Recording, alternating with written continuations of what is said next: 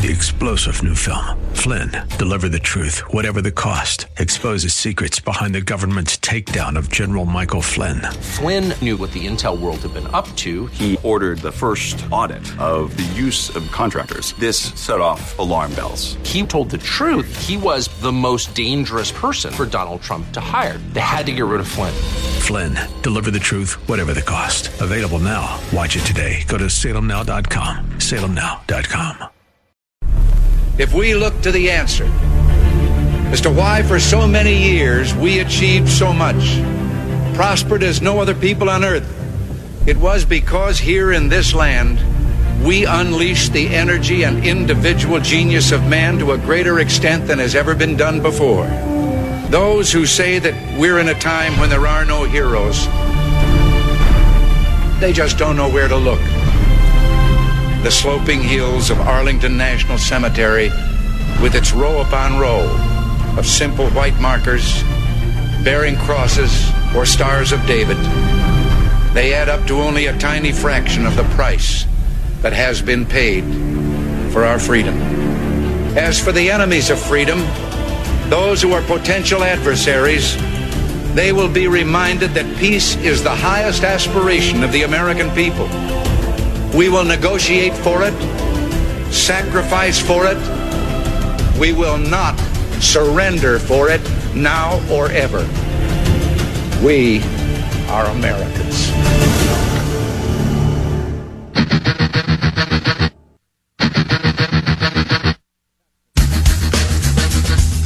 This is the Bob Frantz Authority on AM 1420. The Answer. Hour number 2 underway now, 9 minutes past 10 o'clock. Good morning, and thank you for joining us. It's Thursday. That makes it today is rather the 16th morning of the 9th month of the year of our Lord, 2021. And we certainly appreciate you being with us. We always appreciate the chance to talk to Dr. Everett Piper, who joins us now for his regular segment. Dr. Piper is on the road today. In fact, he's in an airport, but he's been kind enough to find a quiet spot, as quiet as you can in an airport, to settle in and to discuss some issues with us. Dr. Piper is a past university president. He is a best-selling author. He is a podcast radio host, and he is a weekly columnist for the Washington Times. Dr. Piper, good morning. Good morning, Bob. Again, forgive me for a little bit of background news. I'm in O'Hare right now, waiting for a plane to Detroit, where I'm going to be speaking at a GOP fundraiser tonight.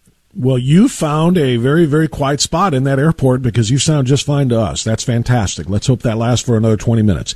Dr. Piper, you and I spoke last week to a very limited extent about your column, about natural immunization versus the synthetic version that they're trying to create with these toxins and cocktails that they misleadingly call vaccines. And you talked about an article that you wrote that really struck a chord, began trending, and then was immediately disappeared. Now, we talked about it. You were frustrated about it. And I guess you were so frustrated you wrote a whole other column about it. And I want to talk about that. And I want to talk about your recent column, and specifically, you can remind everybody what happened, and then we'll get into the issue of they. Who is controlling the dialogue and the flow of information to Americans? Who is the they that are making these decisions? But go ahead and tell your story. Okay, to repeat from last week, very briefly, I wrote my weekly column for the Washington Times, and I chose to focus on something that should be very non-confrontational. I just explained that natural immunity is a good thing, and that once you've had a disease, in this case COVID, if you've survived it, fine, and you have natural immunity now, you are protected from getting it again in great measure, probably. At least the science tells us, probably in a superior fashion to that which would be derived from the vaccine. And that's all I said. And that article started trending, which is kind of unusual. And that's a big deal for an author or for a spokesperson, radio show host, and whatnot. You know this. When something starts trending, you get national attention, and therefore you sell more books and you book more speaking gigs. It's your income. It's your livelihood. Sure. Well, this was trending, and then all of a sudden it just disappeared. Literally, I was looking at it 1 second on the Hill and Apple News and whatnot, and then it just disappeared. So as you know, I was ticked off. So my next column that we're talking about right now is I told this story, and I said, if this doesn't bother you, If you're reading my column or listening to this commentary, and if it doesn't bother you, your mind is addled and dull. I mean, you should care, because they, whoever they are canceling you. They're censoring you. They're silencing you. You are verboten because they have decided that whatever you have to say will not be heard. And if we don't care about that, we no longer live in a free republic. We're approaching something that smacks of the Third Reich, and I don't use that lightly. Joseph Goebbels was the minister of indoctrination and public enlightenment under Hitler, and his job was to control the ideas, control the information. And he even said there are two ways to control a culture and a country. One is with a weapon, i.e. a machine gun, and to cow everyone into silence with your violence. The other way to control people is to control the ideas and to control their spirit, he said. In other words, control their minds, control their souls. There's a late 1600s author, a Baptist minister by the name of Roger Williams, who talks about the rape of the soul.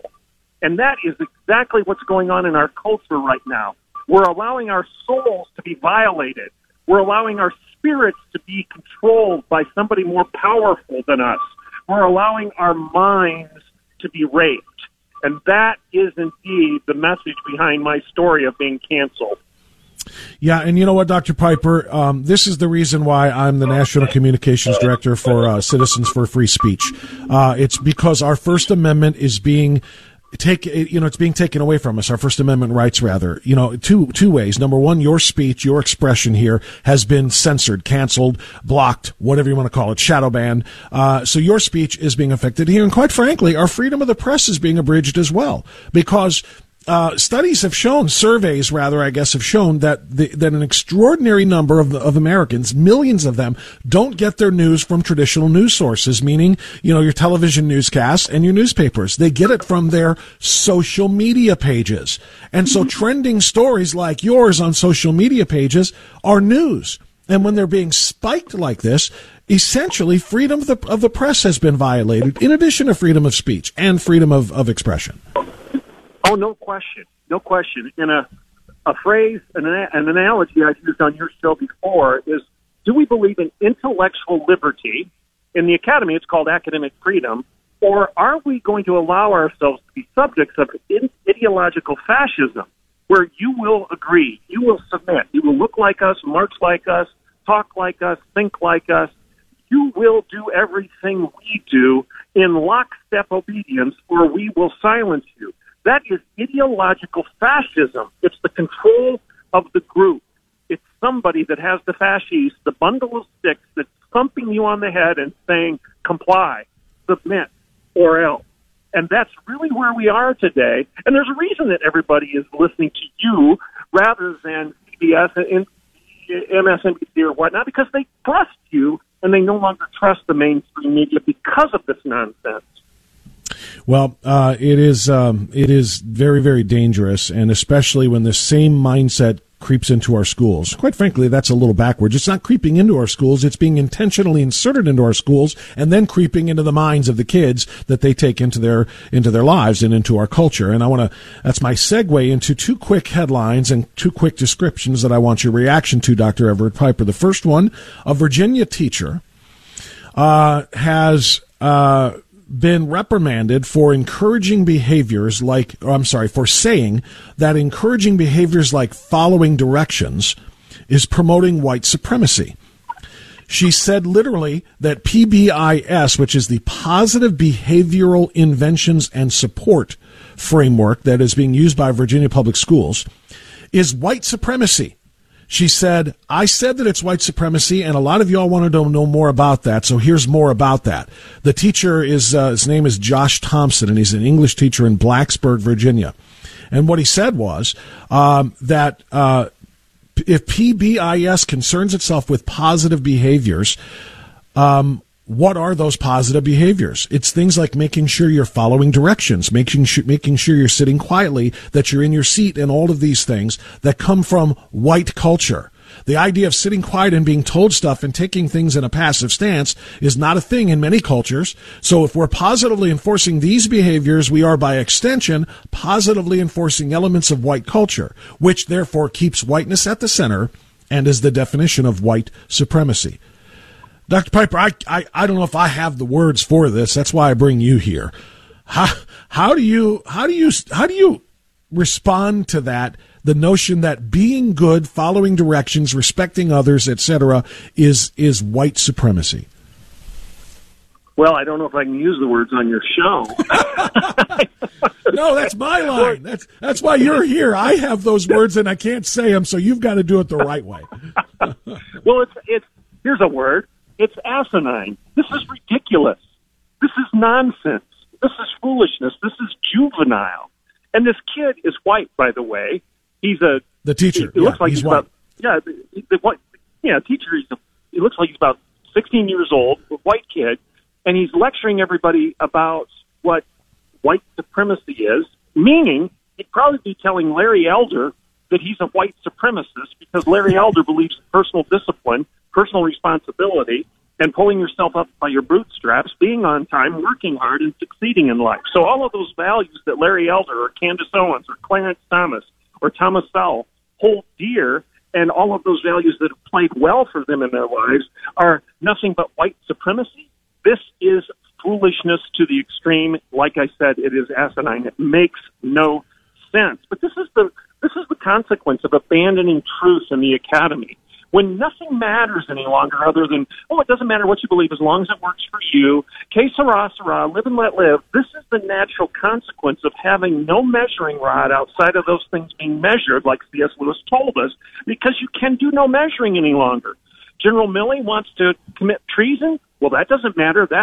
Treason is just a concept of white supremacy. Get rid of Shakespeare. Get rid of Mark Twain. Get rid of all of the classic authors of the days gone by. Get rid of Jefferson. Get rid of Lincoln because they're white supremacists, because nothing matters any longer other than your personal feelings, your emotions, your vendetta, and your gripes and your whining. That is childish. I'm going to extend this segment a little bit to get the other one in here before we do our break, because you're right. This teacher in Virginia who looks like he's 16, probably fresh out of college, probably 23, 24, and maybe that impressionable millennial or whatever. Okay.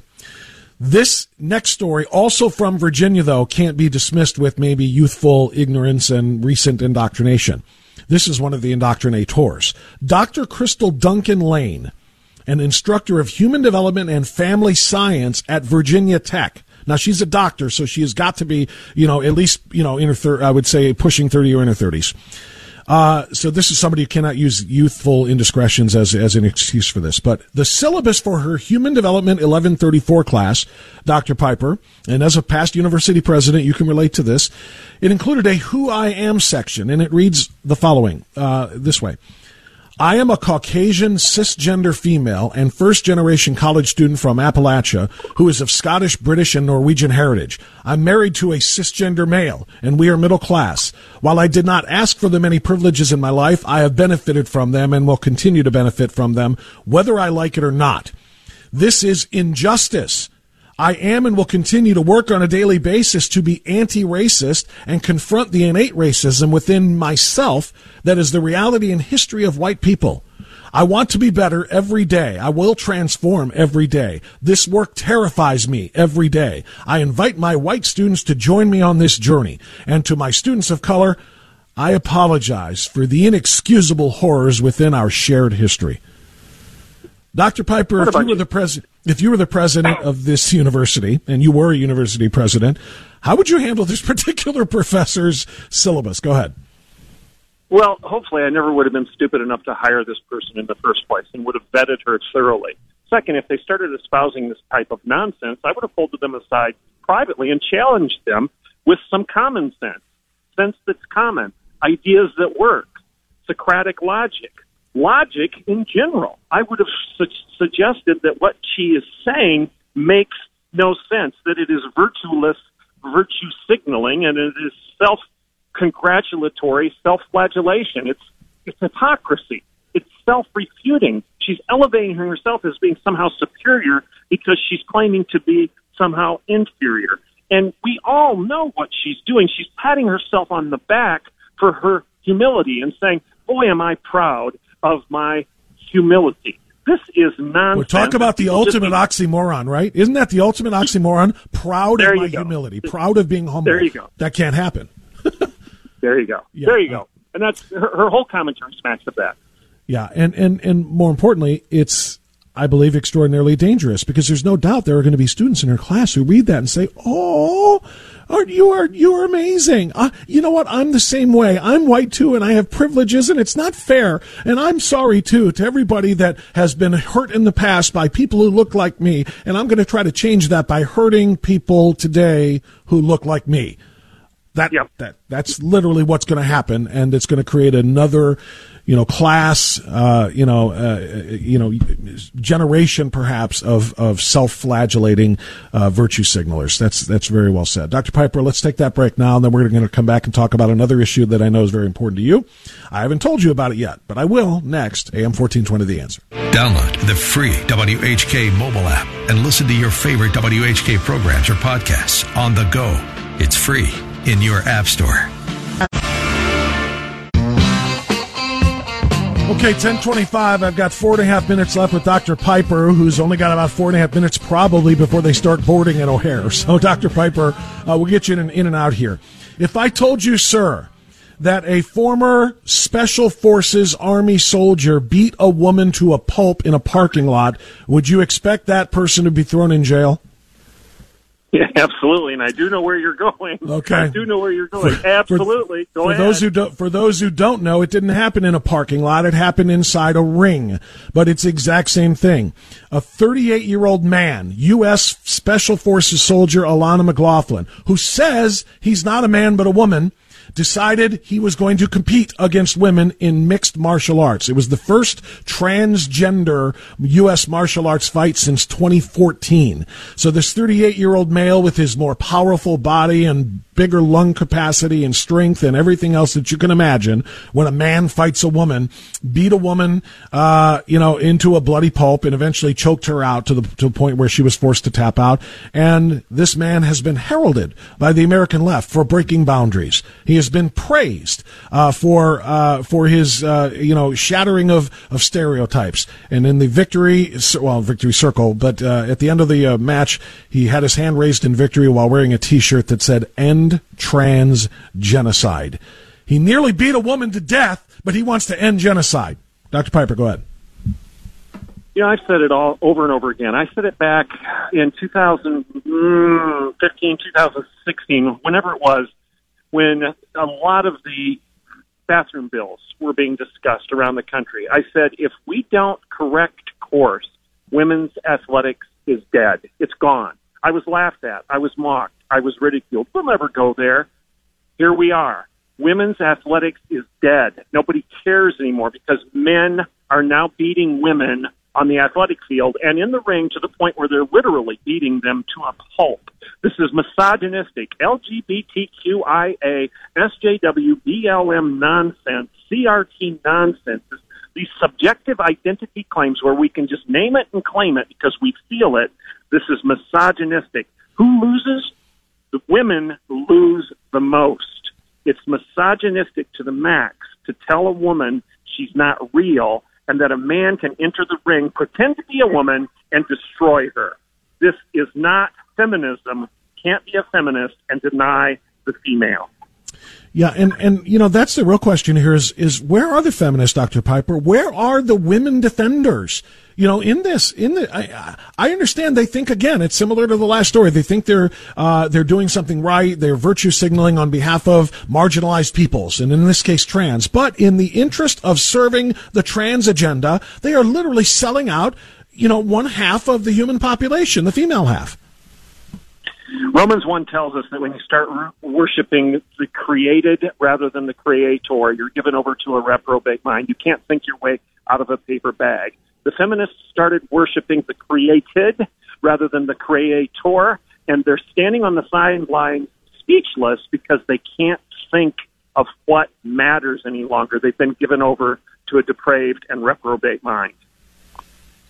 Well, that's very well said. And, the sad part about this is the sports agencies and networks that aired this and that promoted this and reported on this tried to justify it by claiming that the male, the fighter, passed all the medicals, including a hormone panel issued by the Florida State Boxing Commission in order to compete in this event. In other words, because his hormone levels were okay, that means he didn't have stronger bone density, he didn't have stronger muscles, he didn't have bigger lung capacity, he didn't have all of the advantages that come with a physically superior male over a female, because his hormone levels were right. It's nonsense. Is he male or not? What are his genetics? What's his DNA? If you've seen the pictures of him, you know. If you've seen the pictures, exactly. You know. I mean, seriously, exactly. He looks like what he is, a U.S. Army Special Forces operative, and he's in a ring beating up females. Dr. Piper, make your flight on time, my friend. Thank you for making the time this morning. We'll talk soon. Blessings. Take care. All right, 10:30, we'll get out. We'll come back. We got news here. And on the flip side, we're going to get back to the vax mandates and specifically what it means to non-union workers. Why are labor unions calling the shots for the Biden administration when it comes to vaccine mandates for employers with 100 people or more? And if you think, what do you mean they're calling the shots? You don't know that part of the story? We'll tell you that part of the story and talk to Mark Mix about it next. AM 1420, The Answer. Baby, you can drive my car. Yes, I'm gonna be a star. Baby, you can drive my car. And maybe I love you. Beep, beep, beep, beep, yeah.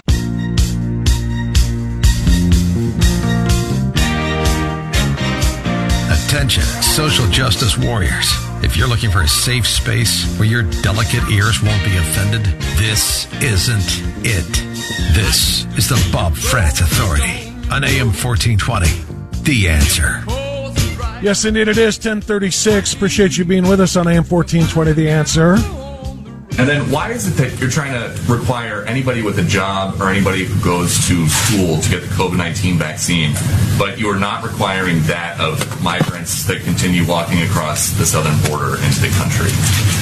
Well, look, our objective is to get as many people vaccinated across the country as humanly possible. And so the president's announcement yesterday was an effort to empower businesses, to give businesses the tools to protect their workforces. That's exactly what we did. But certainly we want everybody to get vaccinated, and more people are vaccinated, whether they are migrants or whether they are workers, protects more people in the United States. But it's a requirement for people at a business with more than 100 people. It is not a requirement for migrants at the southern border. Why? That's correct. Go ahead. I just can't. I just can't. It's not an opportunity. It is a requirement if you are an American worker, but not if you're a migrant walking across the border illegally. Why? That's correct. If you ever asked yourself whether or not Biden's vaccine mandate is about politics and control and not about public health, you now have the answer. If it was about public health, everyone would be required, including union members. And that's where we go now. Apparently, the President of the United States is such a deep believer in his vaccine mandate for private companies with the 100 employers or more that he checked in with the labor unions, the largest labor unions in the country, to get their approval before he did this. And the ones that didn't want to go along with it were given exemptions, including the United States Postal Service, because of their powerful union. Joining us now to talk about that and what people who are not union members can do is Mark Mix. He's the president of the National Right to Work Committee, a 2.8 million member strong public policy organization. Also the president of the National Right to Work Legal Defense Foundation. Mark, thank you for joining us. How are you this morning? I am doing well, Bob. Thanks for the opportunity to be on with you. Before we talk about union versus non-union members, or people, rather, workers, and their exemption status, what is your reaction to what I just played? When the speaker for the President of the United States, the spokesperson, rather, the press secretary, says that That's correct. American workers must be vaccinated, but illegal aliens coming across the southern border by the thousands every single week and hundreds of thousands every single month, they don't need to get vaccinated. That's correct. What's your reaction to that? Well, Bob, I think you framed it up really well there in the intro. I mean, this is something that obviously they have exposed the political nature of what they're trying to do. And obviously we want people to be safe, but the idea that somehow some people are in and some people are out because of their status as someone who's crossed the border illegally or someone who has a union card or doesn't have a union card, that shows the political nature of the policy. And folks lose faith and confidence when that happens. We lose faith and confidence when they tell us to do one thing and then the next week they turn around and tell us not to do it. We lose confidence when they tell us that, this shot protects us and people that had the shots are getting the so-called Delta variant and all of those other things. We lose confidence, and this is just another example of losing confidence in those people that we look to for guidance. I mean, we don't look to them to impose things on us, but we look to them for guidance, and this erodes all of that. Yeah, well, you're right. We lose confidence when the Vice President of the United States tweets, "We have to vaccinate the unvaccinated in order to protect the vaccinated." Just think about that circular logic, and they have no idea what they're doing. And now let's talk about it from your vantage point when it comes to unions. Why? If Joe Biden was such a believer in the public health benefits of the vaccine mandates across this country for people in over 100 million Americans work for a company that has 100 employees or more. If he believed in it so much, why would he consult with the labor union heads before he issued the mandate, and why would he grant some of them exemptions for their membership? Well, because it's political, and because he relied on them for the money he needed to win the presidency. And the donations that come in from labor unions, I don't have to tell you, Bob, I guess you can guess what party dominates in receipts of union cash. You could also probably tell me that a big chunk of the rank-and-file workers in this country have different views than the so-called union leaders, the union officials back here in Washington, D.C. and across the country. And one of the reasons why the unions had to be consulted is because this mandate is going to have an impact on their ability to represent the workers in their workplace. And some workers there are going to say, yes, it's fine, it's great, I want to do it, or I'm already vaccinated. Others are going to say no. And it depends on what kind of union you're talking about. If you look at the American Federation of Government Employees, they say, no, we don't want to do this. And they have about 313,000 members that work for the federal government. But what they did say, Bob, and this is kind of the nuance, and it gives us a chance to explore or get exposed to the nuances of labor union policy and labor policy in America. What the AFG's opposition is simply saying, look, we oppose the mandates because we believe we have to negotiate over it. And what does that mean? That they're going to negotiate some kind of new benefit to concede to vaccination mandates, even though a good chunk of their membership probably says, I don't want to do this. How are those workers that are under the monopoly control of the union going to react when the union says, okay, now that we've negotiated this, everyone has to get the mandate? So the law enforcement unions are on one side, the teachers unions are on another side, but yet they all claim to speak for. Although they flip-flopped, though, didn't they? I'm sorry, Mark. They flip-flopped, didn't they? The AFT, they opposed vaccine mandates as little as 6 months ago. For their membership. Right. They wanted the teachers essentially they wanted the teachers to make up their own minds, specifically because they could hide behind their home computers and teach from there at that time. Yeah, well, yeah, and that is interesting. Randy Weingarten, the president of the American Federation of Teachers, which is an AFL-CIO affiliate, is basically the one that was consulted on how the CDC should write the regulations about how we go back to school or how they reopen the schools. I mean, when you get to a point where you have verbatim. A political leader some like of the that, language, yeah. Some of the language that Weingarten threw at the CDC was included verbatim in the guidance. I mean, which begs the question: who's really running the show here? Is it really science? Is it really doctors? Is it really researchers, health experts, or is it, as you said, politically connected individuals? Sometimes labor union, and other times in other places. But as you say, those who bankroll the campaigns of people like Joe Biden. Yeah, and Bob, when everyone says follow the science, what seems to be appearing to happen to me, at least from a personal perspective, is they're following the political science. That's what we're studying here, is political science, not science. If we studied science, why would Kamala Harris say that she doesn't trust a vaccine that was created by Donald Trump and now says everyone has to have it? The same vaccine, isn't that? Am I mistaken here? No, you're not. That's exactly right. That's exactly what they're saying. And, here, let me ask you this. Are you personally vaccinated? You don't have to answer if you don't want to. I have the natural immunity that's supposed to be way better than so do those I. that they inject. Yeah. I'm glad you brought that up. The reason I was going to ask you is because I was going to tell you if you said, no, I got the vaccine. I don't know how old you are, Mark. I don't care. But if you happen to be in a vulnerable range by age or for other reasons, and you made the choice to get it, I was going to say, good for you. I don't judge people who choose to get it. And fortunately, I know a lot of people who got it of their own free will and volition who don't judge me for not getting it. It's those who are demanding other people do what they did. Those are the ones who are causing a problem here. And sadly, they're the ones who are guiding government policy. Yeah, and again, it gets to this power with getting back to the union issue and their monopoly power over workers. I mean, they literally have been granted the ability to be the sole voice in a workplace where, well, in this case, most workers in the United States have never voted for a union. They may be in one, but roughly 8% of all union members have had the chance to vote whether or not they wanted to be in a union, because unions are basically legacy products. They persevere and they go on beyond the people that voted for them. But yeah, you're coming to a point where this monopoly voice is now saying, we need to negotiate over this. And people look at that and say, well, that makes sense. That makes perfect sense. But then what happens when the union says, okay, everyone here has to be mandated? What happens to those union members that say, I don't want to get the vaccination, or I have natural immunity, or I have questions about this, or I want to know more about it? And yet they would lose their job if they didn't get the vaccination that would now be mandated. It's kind of like forced unionism.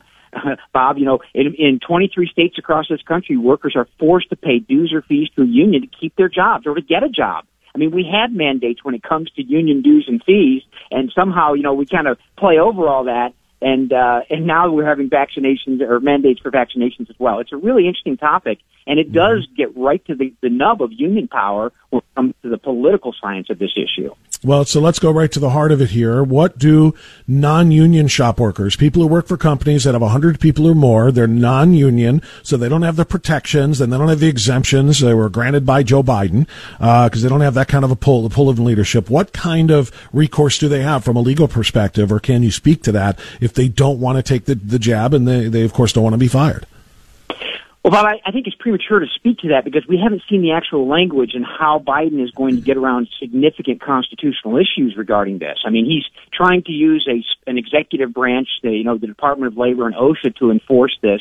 Right. And there are real significant questions about whether or not they have the authority. And I suspect, as soon as we see kind of the rule that they're going to propose to imposing this on companies of over 100 employees, you're going to find lawsuits and other things coming about. Now, some employers may say, look, we want to adopt this because we want to be safe in understanding that, if someone gets sick or something happens, that we were mandated to do it, so we get rid of our liability. But isn't it interesting that the manufacturers of the vaccine have said we must have complete protection and no liability at all from the impact of these shots, and that was granted by the CDC. You don't get any liability, and some employers look at it that way. Employees will be confronted with that, and until we see actually the rule and how it looks, and whether there are exemptions for religious or for other exemptions, then we'll have to figure that out. Certainly, employees that are that say I'm not going to do it, they may be confronted with the job loss in this situation, and that is a serious matter. And I don't know how you litigate that. You don't have, $10,000 to put an attorney on retainer. One thing that we do at our National Right to Work Legal Defense Foundation is provide free legal aid to workers whose rights have been violated. We're still trying to gather up how we're going to present this, or if we can, under the mission that we have, of it's something we can look at. Our attorneys are looking at it right now. In fact, we've talked about it several times, but we haven't seen what the actual language is going to be yet. We're talking to Mark Mix, president of the National Right to Work Committee and the National Right to Work Legal Defense Foundation. As he just pointed out, a cynical person, of which I guess I am, might call what you just described about Big Pharma being exempt from any requirements and also being immune from lawsuits hypocrisy. I do call that hypocrisy, as do I call the fact that how many employees are there in the United States Congress? 535, 435 on the House side, 100 on the Senate side. So they qualify, and yet they have exemptions as well. How come they aren't required as a body of 535 employees to, and not only were they given exemptions, Mark Mix, so were their staffs, anybody who works for one of those members of Congress. So again, it just underscores the fact that if they truly believed this was necessary in the interest of public health, there would be no exemptions for union leaders and union members, nor for politically connected individuals or elected officials. That's exactly right. I mean, once again, going back to the kind of the original premise that it erodes the confidence of everyone else. You know, they talk about the hesitancy of people. Well, we have every reason to be hesitant about this because they seem to be hesitant about it. And there's a group of people out there that are, I don't know how Nancy Pelosi or whether or not she talked to, or Schumer talked to Biden about, look, don't impose this on us here in Congress because, you know, this is what is that? What do they call that in the Hunger Games? The Capitol? You know, that's where we all are. And we're different from everybody else across the country, Bob. You know that, right? Absolutely right. And by the way, when you said you don't know if they talked to him, you know absolutely well. I know that you weren't there for it, so you didn't hear it. But you know, doggone well that they consulted with him, and he consulted with them before he made this. And that's why he did it. By the way, from the executive with an executive order. He did it with an executive order rather than from the legislature, and telling his majority on the House side and his tie-breaking majority on the Senate side, rather than making them pass a law to do it, because then they'd have to go on the books. They'd have to go on the books. Their votes would be public that they voted to force poisons. All right, that's extreme. Force toxins, untested toxins into the bodies of all Americans in order to keep their jobs. Nobody wants to have that on their record if they want to be reelected, and that's why he didn't make them do it.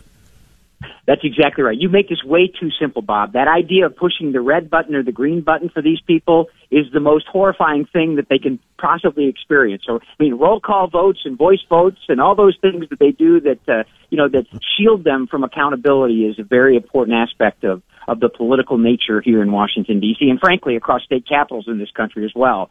You know, they don't want to be on record because they know that hopefully people are watching, and just like about bringing it to people's attention. And that's the only way that this grand experiment in self-government can succeed, is when we have accountability, but yet they reject it all the time because they know that the first thing they think about after they get elected is how to get reelected. And when you understand that about politicians, things change, and we can change things. I believe that. Well, here's hoping that non-union workers affected by this all over the country can find a lawyer or a legal team or a legal defense foundation like yours to advocate for them if they end up getting fired or forced to take a vaccine against the world in order to keep their livelihood, to feed their families, to pay their bills, to pay their mortgage. Let's hope that they can find the defense and support that the unions obviously have from the president. Mark Mix, president of National Right to Work Committee. We appreciate that. Thank you so much. Thank you, Bob. All right, 10:51 timeout, final timeout, in fact. And I've left about 2-3 phone calls worth of time left on the other side. So dial now. We'll get you up and on the radio. Try everything you can. And don't you worry what they tell themselves. You're away.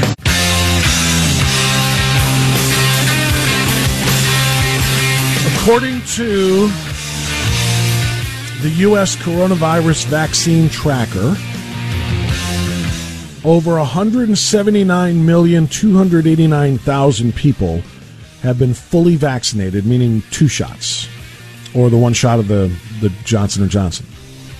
209 million have at least 1 dose. So let's go with just the fully vaccinated number, 179.2 million people. When added to the 43 million Americans who have had COVID and recovered from it and have a stronger inoculation, a stronger immunity from COVID-19 and its variants than the synthetic lab creations ever could, when you add them to the mix, that brings us up to what? Let me do the math here. 179 million plus 43 million. That's 222 million. Did I do it right? Let me just punch it up on the calculator real quick because I don't want to. I was an English major, not a math major, trying to do that in my head. 179,289,000 plus the 43 million. No, I did with too many zeros. Doggone it. I'm sorry. I just want to throw this at you because it's important when we talk about what they're trying to force now. after we have reached what is herd immunity, what they told us would be herd immunity. And we are there. 179,000, or million rather, 289,000 plus 43 million who have had the disease and recovered from it equals... Okay, I can't seem to punch it up on the calculator and talk about it at the same time. It's around 220 million is my point. Guess what? There's 330 million people in this country. 220 million out of 330 million is herd immunity. That's why they won't count the naturally immunized, those who recovered from COVID-19 and have the antibodies to fight off not just the original COVID virus, but also the variants that are coming. You notice who's getting sick? Those who got the shot. And they're the ones who are getting sick by the Delta variant because they cannot. The vaccine is not able to adjust itself the way the human body can with natural antibodies. So we have herd immunity. How dare they put this mandate through after achieving herd immunity that they told us would be an end to all of the COVID restrictions? Okay. Roz in Cleveland. Hi, Roz. Thanks for waiting. Go ahead. Hello. Hi there. You know, we had a real problem with voter suppression here in Cleveland. The couch won. Less than 17% of people voted in the primary. But they all want to complain about city government. Look who we have to choose from for mayor. Well, I'll be honest with you. Despicable. I'll be honest with you. I didn't like the entire primary poll. When you say, look, we have to choose from now, the final two, well, look at the final 7 or whatever that were on the ballot. It was so disgusting, I didn't even cover it. Well, we got a guy who says, for a new direction, but has been head of city council for how long? Yeah. And endorsed by the current mayor. Oh, yeah, that makes me want to vote for him. And then we have Bibb, whose PAC comes out and says we need cleaner air to be protected from the power plants in Cleveland. We have how many power plants? Ross, oh, yeah. the city of Cleveland, and thank you for the call, the city of Cleveland is a train wreck when it comes to leadership. And the fact that the turnout was so low just indicates how pathetic the options the people of Cleveland were given. And they bring that on themselves. They bring that on themselves. Free for all Friday tomorrow. We'll see you then. Bye-bye. 3-star General Michael J. Flynn, head of the Pentagon Intelligence Agency, knew all the government's dirty secrets. He was one of the most respected generals in the military. Flynn knew what the intel world had been up to. He understood its funding. He ordered the first audit of the use of contractors. This set off alarm bells. The explosive new documentary, Flynn, Deliver the Truth, Whatever the Cost, uncovers the facts behind this scandal. Flynn told the truth. He was the most dangerous person for Donald Trump to hire. I find out the worst enemy that I'm going to face in my life is right here in America. They took my assessment and they wanted me to change it. And I was like, I'm not changing it. They had to get rid of Flynn. With in-depth interviews, archival footage, and never-before-seen personal records of the man behind the headlines. I just felt like I was drowning. Flynn, Deliver the Truth, Whatever the Cost. Available now. Watch it today. Go to salemnow.com. salemnow.com.